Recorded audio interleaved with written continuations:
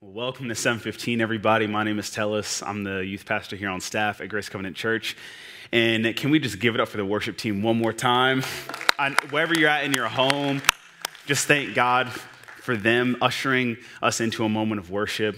It's always a special time when you get to gather, and hopefully we get to see you guys in person soon on a Sunday.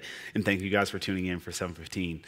Well, we've been in a series recently talking about the book of Colossians, taking a deep dive into this book of Colossians, talking about timeless truths for the times that we're in. And we are certainly in some uncertain times, if we can say it lightly. We've been taking this book verse by verse, passage by passage, talking through what can we glean from the text, from the scriptures, verse by verse, and seeing what God can say to us in this moment. It's a special moment, and I've enjoyed going into this book, a deep dive, so much, trying to study week by week. And if you've been with us for the past few weeks, I just want to say thank you guys for dedicating time every single week to go through this book with us, to see what God is trying to teach us in the text so that we can live the lives that he's called us to live. We're going to be in Colossians chapter 2, verses 16 through 23 tonight.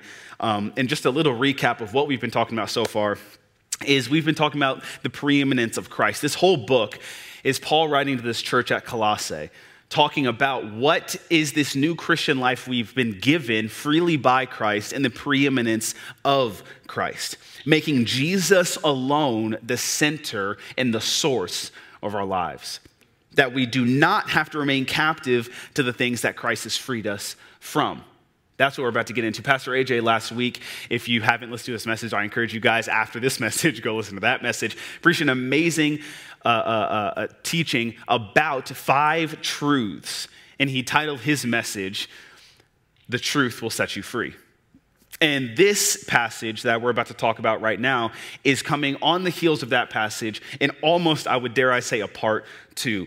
Last week, Pastor AJ talked about how we have this sin that Christ has taken upon himself, and from that point, he has nailed our sins to the cross, putting them to open shame. We have died with Christ, and now because of what he's done, we get to live in these truths that set us free, that we don't have to be bound to what we were before, but now, because of Christ and his preeminence, because of what he's done, and because of the cutting away and this circumcision made without hands, we get to walk in the fullness of life with Christ. We are alive in Christ, and now these truths guide us towards living the purpose-filled life that God has called us to live. After we understand these truths, Paul, at the end of Colossians chapter 2, starts his sentence with "therefore." And whenever we see a "therefore," maybe you can go back to English class in high school, we have to see what is the therefore, right? We think about why are we now at this point? And Paul goes into not these truths after he's been admonishing them about the centrality and the source of Jesus as your life. And now he gets into some issues finally at the church of Colossae, the reason almost to why he is writing. So we get to chapter 2 of Colossians, verses 16 through 23, and it says this: "Therefore, let no one pass judgment on you in question of food or drink, or with regard to a festival or new moon or Sabbath. These are a shadow of the things to come, but the substance belongs to Christ. Let no one disqualify you, insisting on asceticism, worship of angels, going on in detail about visions, puffed up without reason by his sensuous mind, and not holding fast to the head, from whom the whole body, nourished and knit together through its joints and ligaments, grows with a growth that is from God." In verse 20, "If with Christ then you died to the elemental spirits of the world, why, as if you were still alive in the world, do you submit to regulations? Do not handle, do not taste, do not touch, referring to the things that all perish as they are used according to the human precepts and teachings. These have indeed an appearance of wisdom in promoting self-made religion and asceticism and severity to the body, and they are of no value in stopping the indulgence of the flesh." What a passage. What I want to title this message today, after Pastor AJ's message of the truth that sets you free, we're going to talk about the lies that keep you captive. The lies that keep you captive. And if there was a subtitle to this message, it would be Qualified by Christ. The lies that keep you captive, qualified by Christ. Will you pray with me? Father, we love you so much. God, would you open up your word to us as we study? Would we glean from the text what you want to speak to us by your Spirit? We thank you so much for giving us the Holy Scriptures, God, that we can live the life that you've called us to live. Jesus, would you be at the center of our minds and of our hearts in this moment? Open our eyes to see, open our ears to hear exactly what you want to speak to us in this moment. In Jesus' name, amen. Amen. Here, Paul, throughout this entire book, has been talking about the centrality of Jesus, alive in Christ, the preeminence of Christ, talking about how he is so glad that the church at Colossae has received this revelation, and he is so excited for them and what they've been given. And here's the first time we see Paul essentially telling them, we are so happy about what has happened to you at your church, you receiving the revelation of the gospel. And now he gets to the issue of, if you have received all of these things, then why are you indulging in the life that you have just been freed from? We see almost 2,000 years ago, Paul addressing similar things that we might even be dealing with today. It's easy to look at the scriptures and say, oh, well, that's what they did, and they lived a life, and yet they had all these interesting traditions and rules, and They were always away from this, and Paul had to write all these letters and correct all these people. But I really assume that if I was in antiquity, I would probably be getting one of these letters from Paul. And one of the issues that the church of Colossae had is that they had a lot of false teachers that were coming to them, preaching and teaching, giving ideologies and philosophies, theologies about God that were saying, you have to do these things to be accepted by God. Now, obviously, none of us would ever lean towards that side, right? We would never think, oh no, I'm freed from that. I never do anything that because I think God will be more pleased with me. But they were falling subject to these false teachings at the church of Colossae. Pastor Corey preached an amazing message a few weeks ago, and one of his main points was, Jesus plus nothing equals everything. Jesus plus nothing equals everything. And we see right here that the church of Colossae was tempted to believe Jesus and not only Jesus. The church of Colossae was tempted to believe Jesus and not simply only Jesus. They were adding to what Jesus had already done. Pastor AJ last week was mentioning a circumcision done without hands, and that this was a new form of our covenant being brought into the family of Christ, the cutting away of old flesh, and now we've been brought in by Jesus being cut away, and now we are brought in purity to the life that Christ wants us to be in. We died and were raised with him. And it's interesting that our potholes really haven't changed in a couple thousand years, have they? We are still struggling with the same potholes. The church of Colossae was struggling with supplementing your relationship with God based off of mystical experiences, based off of visions, based off of ideas and theologies and philosophies that were incumbent on that church and trying to steer them away from Jesus. This church was fighting the urge to at least supplement and at most substitute the gospel.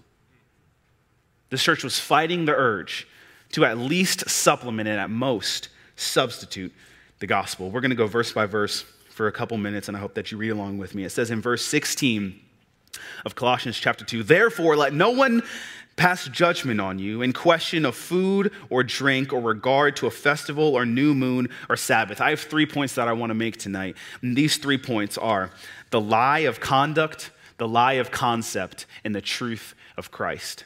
The lie of conduct, the lie of concept, and the truth of Christ.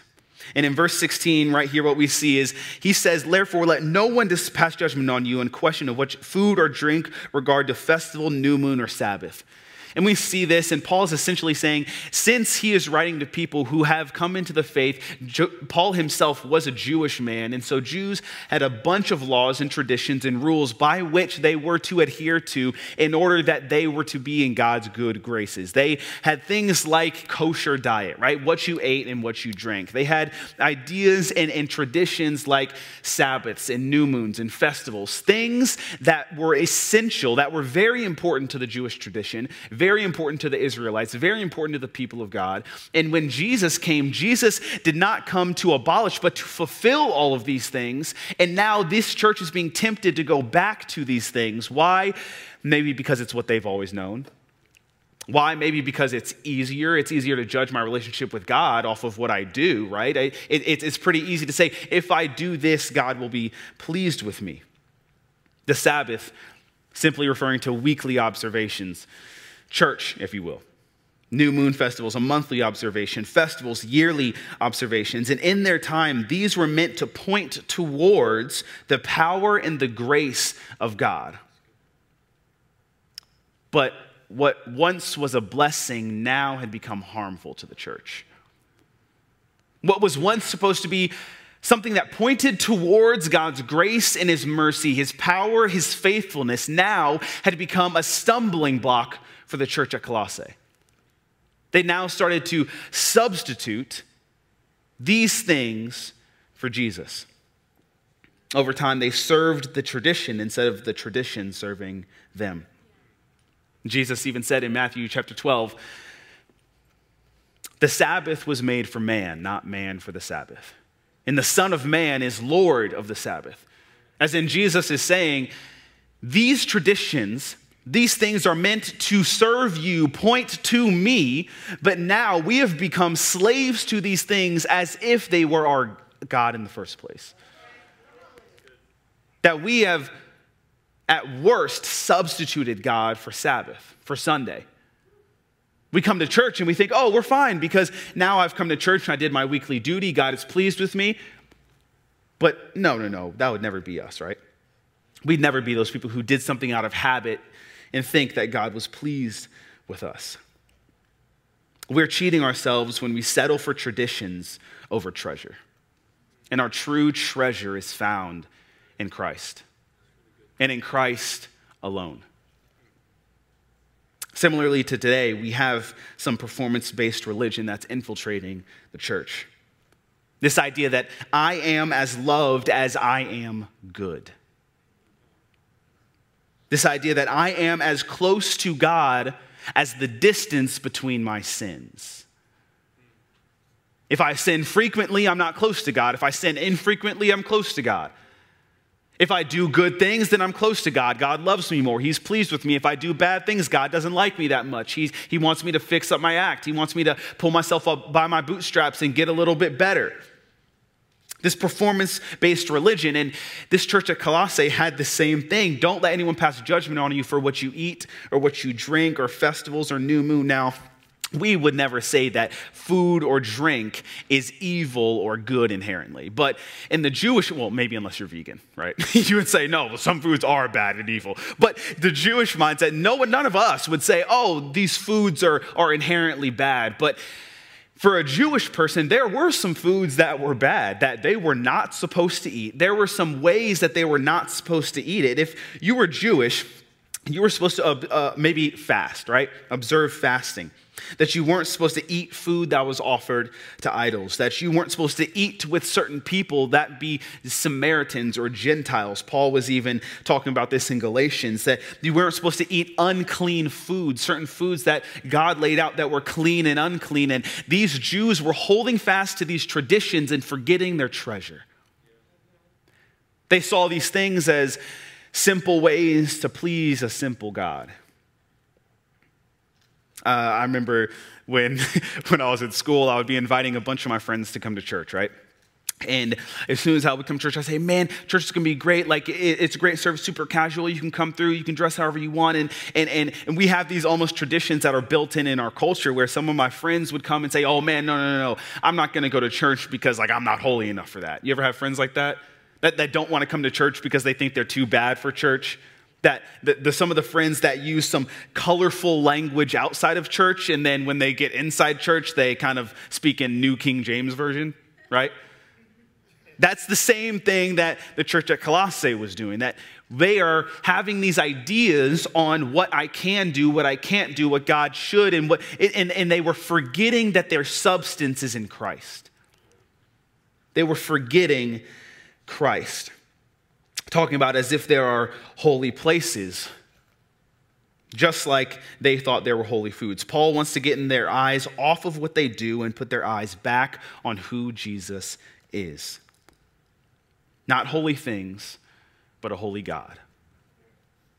The new moon and the Sabbath. Well, of course we don't celebrate those things, but sure we do. We celebrate Sunday, don't we?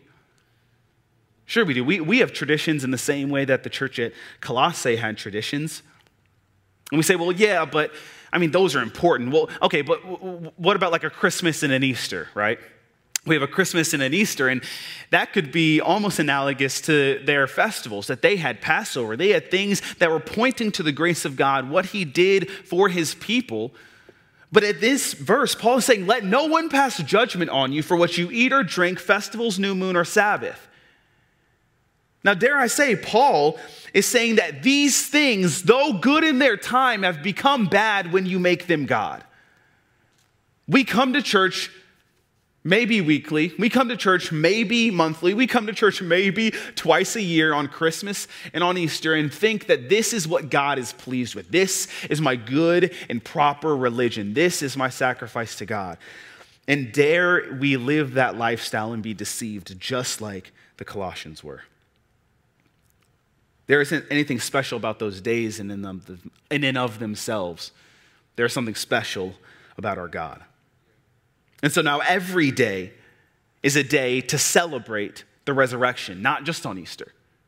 Why? Because these things were pointing to one greater thing. All of these traditions and rules were pointing to the person of Jesus. And so now Jesus is our Sabbath. Not a day. Jesus is our rest, not a certain day of the week. Now we point to Jesus, say Jesus is the resurrection, not a day of the year. We point to Jesus, say Jesus is the incarnate God-man, not just Christmas.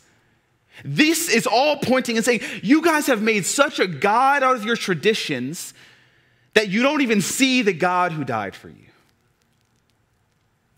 We make these things God and don't celebrate him. It says in Colossians chapter 1, verse 16, for by him all things were created in heaven and on earth, visible and invisible, whether thrones or dominions, rulers or authorities, all things were created through him and for him. And he is before all things, and in all things hold together. Why am I saying this? Why are we preaching about this centrality of Jesus? It's because it's all for him. If we can get something out of what Paul is trying to say to the church at Colossae, is that Jesus is the point. All these other trappings and things that we add to Jesus, Jesus and Jesus plus, yes, Jesus and my good works, my morality, what I can do, are all just shortchanging the actual life that Jesus died for us to have. That we substitute Jesus with things. In verse 17, it says, these are a shadow of things to come, but the substance belongs to Christ. These are a shadow of things to come, but the substance belongs to Christ. And what Paul is saying is that these things were all good in their time. God isn't saying that these things are bad. Paul isn't saying that these things are bad, but it becomes bad when we chase the substitute over the substance. When we give these things our attention over God. Jesus came to establish the kingdom of heaven and to give a new life. It says this in John chapter 5, verse 39. You search the scriptures because you think in them you have eternal life, but it is they that bear witness about me. Jesus is saying you are obsessed with these scriptures. You are obsessing over the Old Testament. You are obsessing over the law and the prophets and what Moses, and you are obsessing over all these things, and you obsess so much that you don't even know that all of these things are actually pointing to me. They're bearing witness about me. The point is Jesus. It's always been Jesus. It will always be Jesus. The point is Jesus. Jesus is now our Sabbath. These things are but a shadow of what is to come. All these things were pointing to the person of Jesus. If we place primary importance on the shadow, when the source comes, we risk forsaking the source. We risk forsaking the source if we place primary importance on the shadow. It's as if I wrote down a list of things that I want in a wife. Right? So imagine that I'm here writing down a list of things that I want in somebody that I want to marry. I write down this list, and I have this list, and I bring it to my family, or I bring it to my covenant brothers, and I say, these are the things that I'm praying for, and these are the things that I want in a wife, and I pray over this list, and I fast over this list, and I believe for this list, and I give attention to this list, and I devote to this, and I say, I want these things, and these things might be good things. And then all of a sudden, I get married. And I get married and I have a wife and we're living together and we have this marriage. And then while I'm married, I go back to this list every night and I say, God, please give me this. I am searching for this. I keep fasting over this list. I keep going to my brothers in Christ over this list. And I keep devoting time to this list. And I keep going to this list. What is going to happen? What's going to happen is I'm going to start giving more attention to the shadow rather than the substance. What does that do? That actually takes attention away from the wife that's in front of me. She'll end up feeling neglected, like I don't care about her, saying, well, these are the things you're praying for, but this is the thing that you prayed for. These are the things that were testified about, and I am the person that was testified about. We obsess over the shadow of the things to come and ignore the substance. If we aren't vigilant to focus on the substance, it can lead to dangers in our Christian walk. We'll end up praying without paying attention and focusing on God. We'll end up coming to church as part of our weekly routine. We'll end up giving offerings via direct deposit and neglect the heart. We'll end up singing worship songs because we're familiar with the lyrics rather than glorifying God. Perhaps we'll even start tuning out the message that you're listening to right now. We'll end up giving attention to the substitute rather than the substance. And what does this do? This essentially boils God down to a teacher asking for homework. Saying, well, did you do it this week? Did you do it this week? You gave, right? I mean, you just got paid. You gave, right? Well, I mean, you must have gone to church, right? You haven't been saying those bad words again, have you? You haven't been hanging out there. We end up boiling God down to a teacher asking for homework. Legalism is what we do. It says in Isaiah chapter 29, verse 13, the Lord says, these people come near to me with their mouth and honor me with their lips, but their hearts are far from me. Their worship of me is based merely on human rules that they have been taught. And how scary of a verse is that? That we simply come to God because we were taught to come to God. Because our cultural Christianity taught us to come to God. It says in verse 18 and 19, talk about the lie of concepts. Verse 18 and 19 says this, let no one disqualify you, insisting on asceticism and worship of angels, going on in detail about visions, puffed up without any reason by his sensuous mind, and not holding fast to the head, from whom the whole body, nourished and knit together through the joints and ligaments, grows with a growth that is from God. I was listening to Pastor AJ's message last week, and I got inspired to teach you guys a Greek word too. Today, our Greek word for today is, get ready, Tellus, don't mess this up, is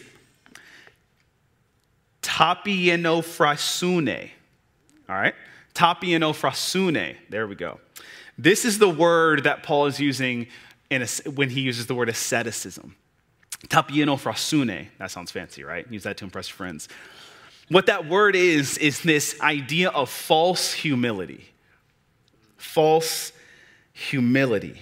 Let no one disqualify you, insisting on asceticism and worship of angels. See, in this culture in Colossae, one of their biggest issues is that they were substituting Christ for this shadow, that they were going back to the life that they were just freed from, that I was made alive in Christ, but I'd rather be dead in my sin, that I go back to the thing that God actually took me out of. And for some reason, they kept retreating back to this idea of empty religion, empty actions, doing things for God because he wants me to, and not living the fullness of the life of Christ that he died to give us. A dangerous mentality. A dangerous mentality that Colossae was getting into. That they were starting to substitute God. And in this culture, they had all these different types of ideologies and philosophies on how to live life, not unlike we have today. They had Gnosticism, which just means knowledge. This idea of valuing knowledge and getting knowledge, and knowledge will lead to salvation. As long as you know enough, you'll be good. Now, we have to work harder in our knowledge in order to be accepted. Today, we might not identify ourselves as Gnostics, but we do have all these other ideas like naturalism, like postmodernism, like the New Age movement.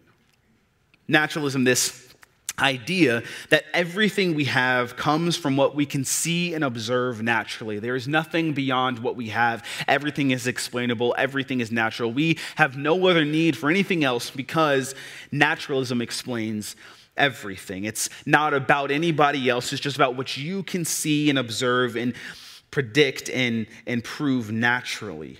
We have postmodernism. The truth is relative. You ever heard that? Now that you live your truth, that everyone has their own truth. Postmodernism is invasive to our culture, that if your truth differs from my truth, that's fine. We all just have different truths, that everything is relative. Gnosticism, focused on personal revelation and insight as the key to salvation. This idea pretty much boiled down to what you know is more important than who you know. The New Age movement, seeking the oneness of all things. The universe is us. I am the universe.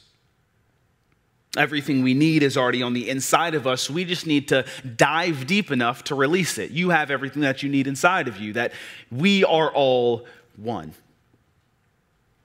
The worship of angels, that we've addressed this in the last chapter of the preeminence of Christ, that he is all we need, but this church was falling prey to the worship of angels, that as long as you had enough visions, if you had all these mystical experiences, then you were really good. But you were to pursue mystical experiences, visions of angels, all of these new and higher thoughts that would actually allow God to see you as better. Maybe he would even accept you.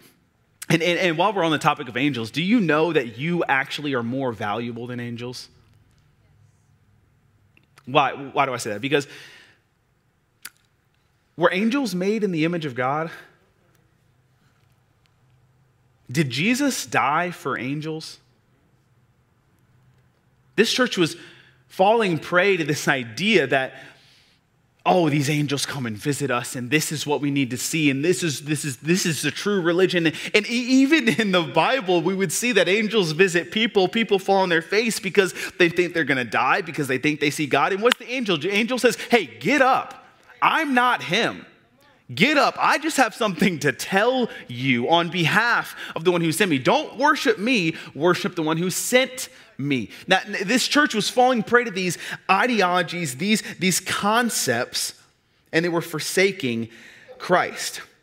And maybe one of the most dangerous ones of all, the worship of self. That I am my own God. that we make ourselves God. We submit to ourselves. We belong to ourselves. We please ourselves. We listen to ourselves. We rule ourselves. We lord over ourselves. Everything is about me, and I'm in charge. Martin Luther said that the first commandment is the first commandment because it's the first commandment. He said you can't break any other commandment without first breaking the first one. And what is the first commandment? They shall have no other gods before me. That we can't, Martin Luther's idea, we can't disobey God until we take him out of his position. And what do we do more often than not? We put ourselves in his position. G.K. Chesterton said it like this, English writer, philosopher, and theologian says this. So you are the creator and the redeemer of the world. Well, what a small world that must be. What a little heaven you must inhabit, with angels no bigger than butterflies. How sad it is to be God, and an inadequate God. Is there really no life fuller and no love more marvelous than yours? And is it really in your small and painful pity that all flesh must put its faith? How happier would you be?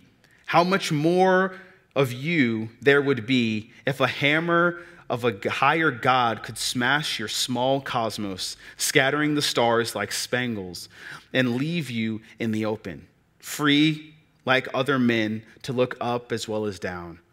If you claim to be God yourself, you do not have anyone above you to look up to. You can only look down on everybody else. That is the danger and the folly of this kind of thing. The danger of making ourselves God. It lends itself to individualism. That now it's about me, now it's about what I can do and what best pleases me. Again, I'm going to quote Pastor AJ because he's amazing. He says a couple weeks ago in a sermon that you are called individually, but you are not called alone. Which means that this life that we're called to live is not one to be lived by ourselves, but we are called to be in the body of Christ. Now, when we see all these things, these ligaments and these joints that God has called us to be a part of and adhering to the head, it's so important that we don't steer away from this. Why? Because it says this, let no one disqualify you. Let no one disqualify you. When I think about this, I think that's a pretty heavy word for Paul to use. Because when I hear disqualify, I think that I'm out of the game, that I can't do this anymore, I can't play anymore.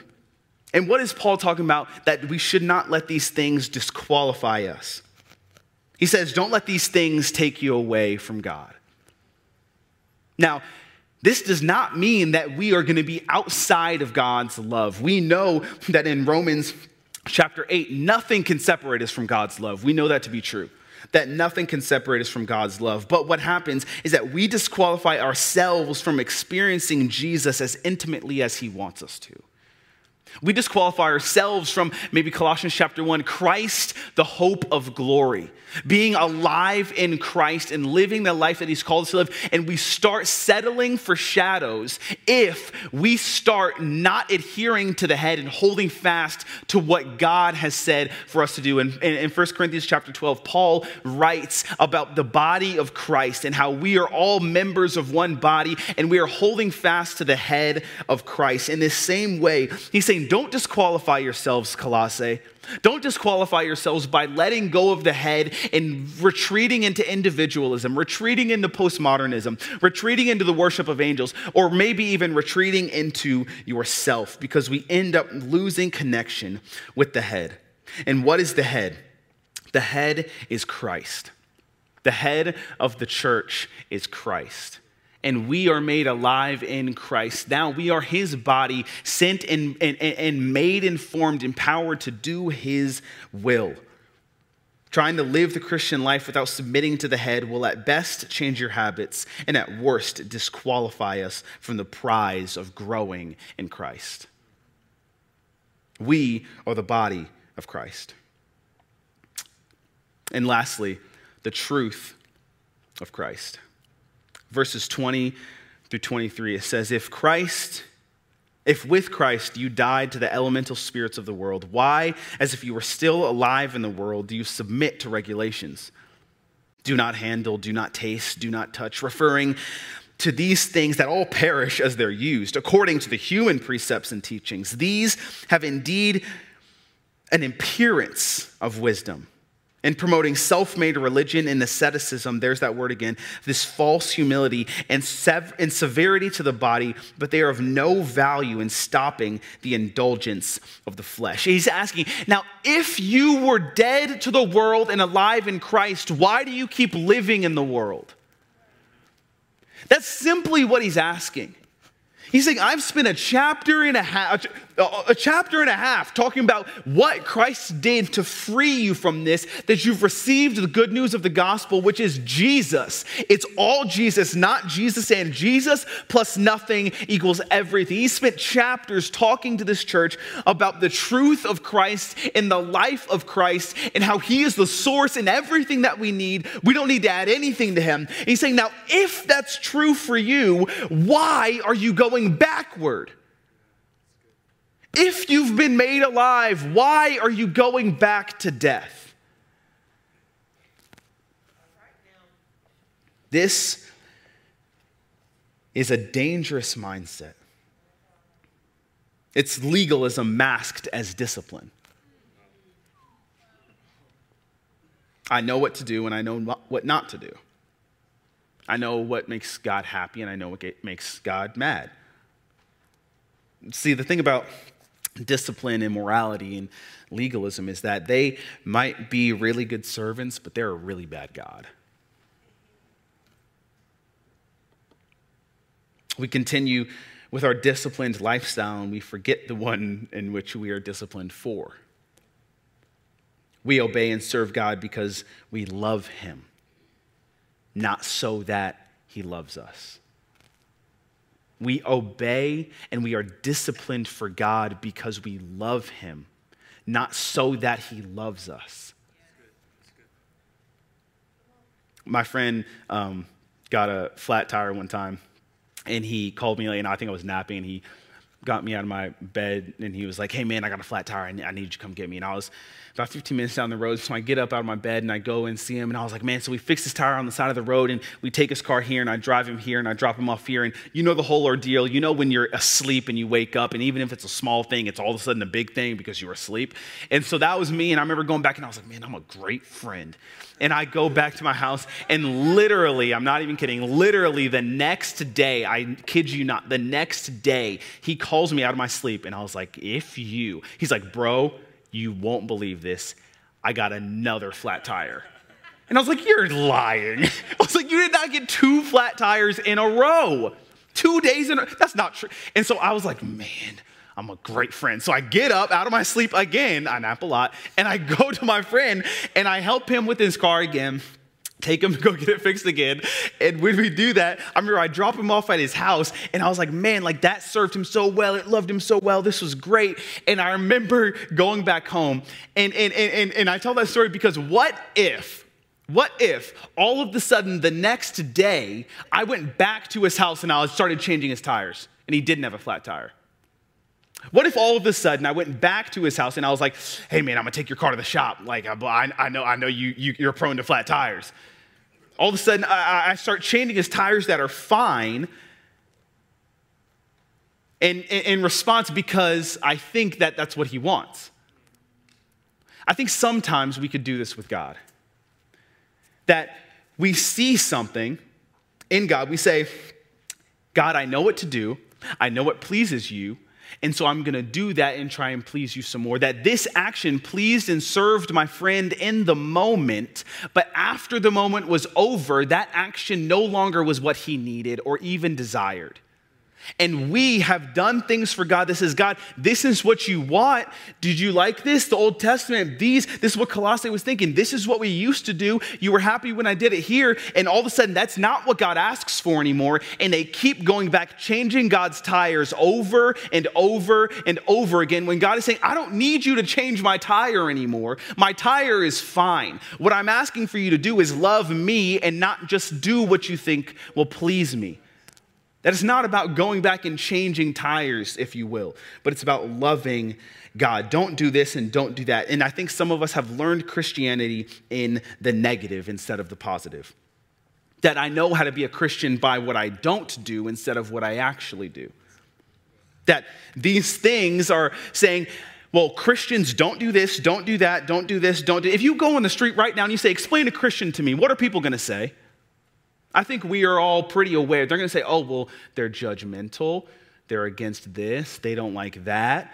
They're against this. They're mean to these people. They don't like those types of people. That sadly, right now, modern Christianity, at least in my sphere, is known for what we are against rather than what we're for. And where does it say? It says in John 13:35 that they will know us by what? Our love for one another. That they're not going to know us by what we're against. They're not supposed to know us by what we're against. They're supposed to know us by what we're for.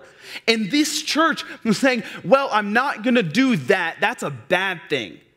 And they were submitting themselves to this false teaching that I'm going to be known for what I'm against rather than what I'm for. Because deep down, I think sometimes we live this way because we think just like the church at Colossae.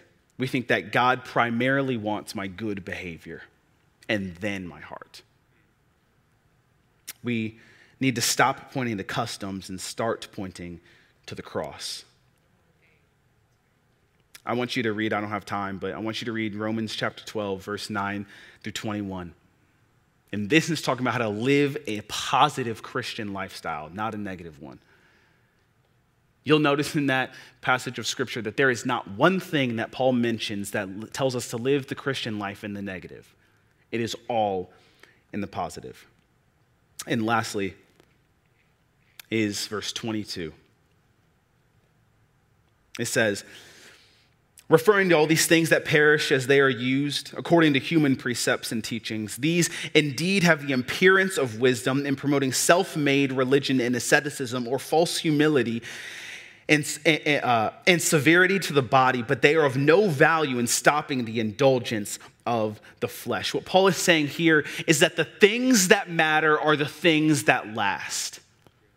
And he's saying these things don't even last. These things right here, that they all perish as they are used according to human precepts and teachings. That these things are momentary, that they're not even going to please you. Even the things that we do to please ourselves aren't going to last, and the things that we use to deny ourselves aren't going to last. The thing that's going to last is Jesus. And Paul is saying, it doesn't matter about the things that you do and the things that you don't do. We are called in this passage right here to not be judged and disqualified by what we do and what we don't do. We are called to be judged and qualified by Christ and by Christ alone. That the source of our life, the source of the Christian life in which the body of Christ grows is through Jesus. That Jesus came and did what we couldn't do and lived the life that we should have lived and died the death that we should have died. And because of that, he attributed his righteousness to us, that now by his Spirit, we can live the life that he's called us to live. And so many Christians have been retreating back to the life that they were delivered from, just like the Israelites when they came out of Egypt. They said, man, life was better back there. I liked it back there when they were being whipped and they were slaves. And they said, I wish that we could go back there. We have the same mentality sometimes. That we aren't living in this new life that Jesus has brought us and died for us to have. And we are retreating back to this. Why? Because it's easier. Why? Because the world says so. Why? Because it feels better. Why? Because I can measure my Christianity satisfaction and my grade point average with Jesus because I can do things. What God is asking us to do is to focus on the person of Jesus. Because at the end of the day, these things don't last. And it's sad because Paul says they have the appearance of wisdom. As I close, if Stephen can come up here. These things have the appearance of wisdom. And he essentially says, now I would tell you to do these things if they actually were wise, but they aren't. I would encourage you to move in that direction if it was a good idea, but it's actually not a good idea. That they have the appearance of wisdom. It might look good on the outside. It might sound appealing to your ears. But at the end of the day, these things are just like, these practices are so empty. They're like cutting off a branch and expecting the tree to die. That we are just filling it with empty actions that don't even last, that sound good in the moment, but don't provide any substance. Because why? Our substance is found in Christ. Paul is saying that the point of this is Jesus, that we are made alive in Jesus. And we are substituting the source for a shadow. We've been made alive in Christ. We've died to this world. We don't belong there anymore. You might have grown up there, but that's not your home anymore, son and daughter. That might be what you've known, but there is something else for you. That Jesus made you alive in Christ, even when you were dead in your trespasses. That he who knew no sin became sin, so that you and I might become the righteousness of God. This life that Jesus has given us wasn't free. It's free for us, but it was costly for him. He died so that we could have this free life. And how dare we sometimes retreat back to what Jesus died to keep us from? We fill our lives with these empty traditions. These things that were good in their time, God made them good in their time to point to his grace, but we use these things to point to our morality. I mean, how much do we need to understand that that is not our life anymore? That Jesus is our life. That Jesus is our source. That we have to fight the urge. Fight what the world is telling us to go into a performance-based religion that is based off of legalism and what we do and what we drink and what we eat and where we go and what we say and who we're around, and start focusing on the person of Jesus and say, he is the source of my life and he is my freedom. He nailed my sins to the cross, putting them to open shame. Not my morality, not my discipline, not my false humility. But the person of Jesus did that for me. And because Jesus did that for me, I now get the privilege of walking in Christ. The one who set me free in the first place. The one for whom I was set free. That's Jesus.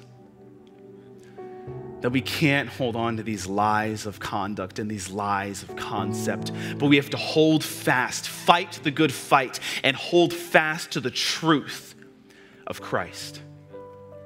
Will you pray with me?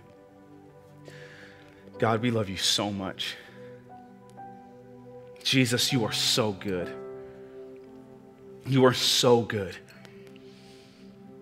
God, would your Spirit empower us to neglect and forsake the lie of conduct. That we would see actions and substitute them for the real substance.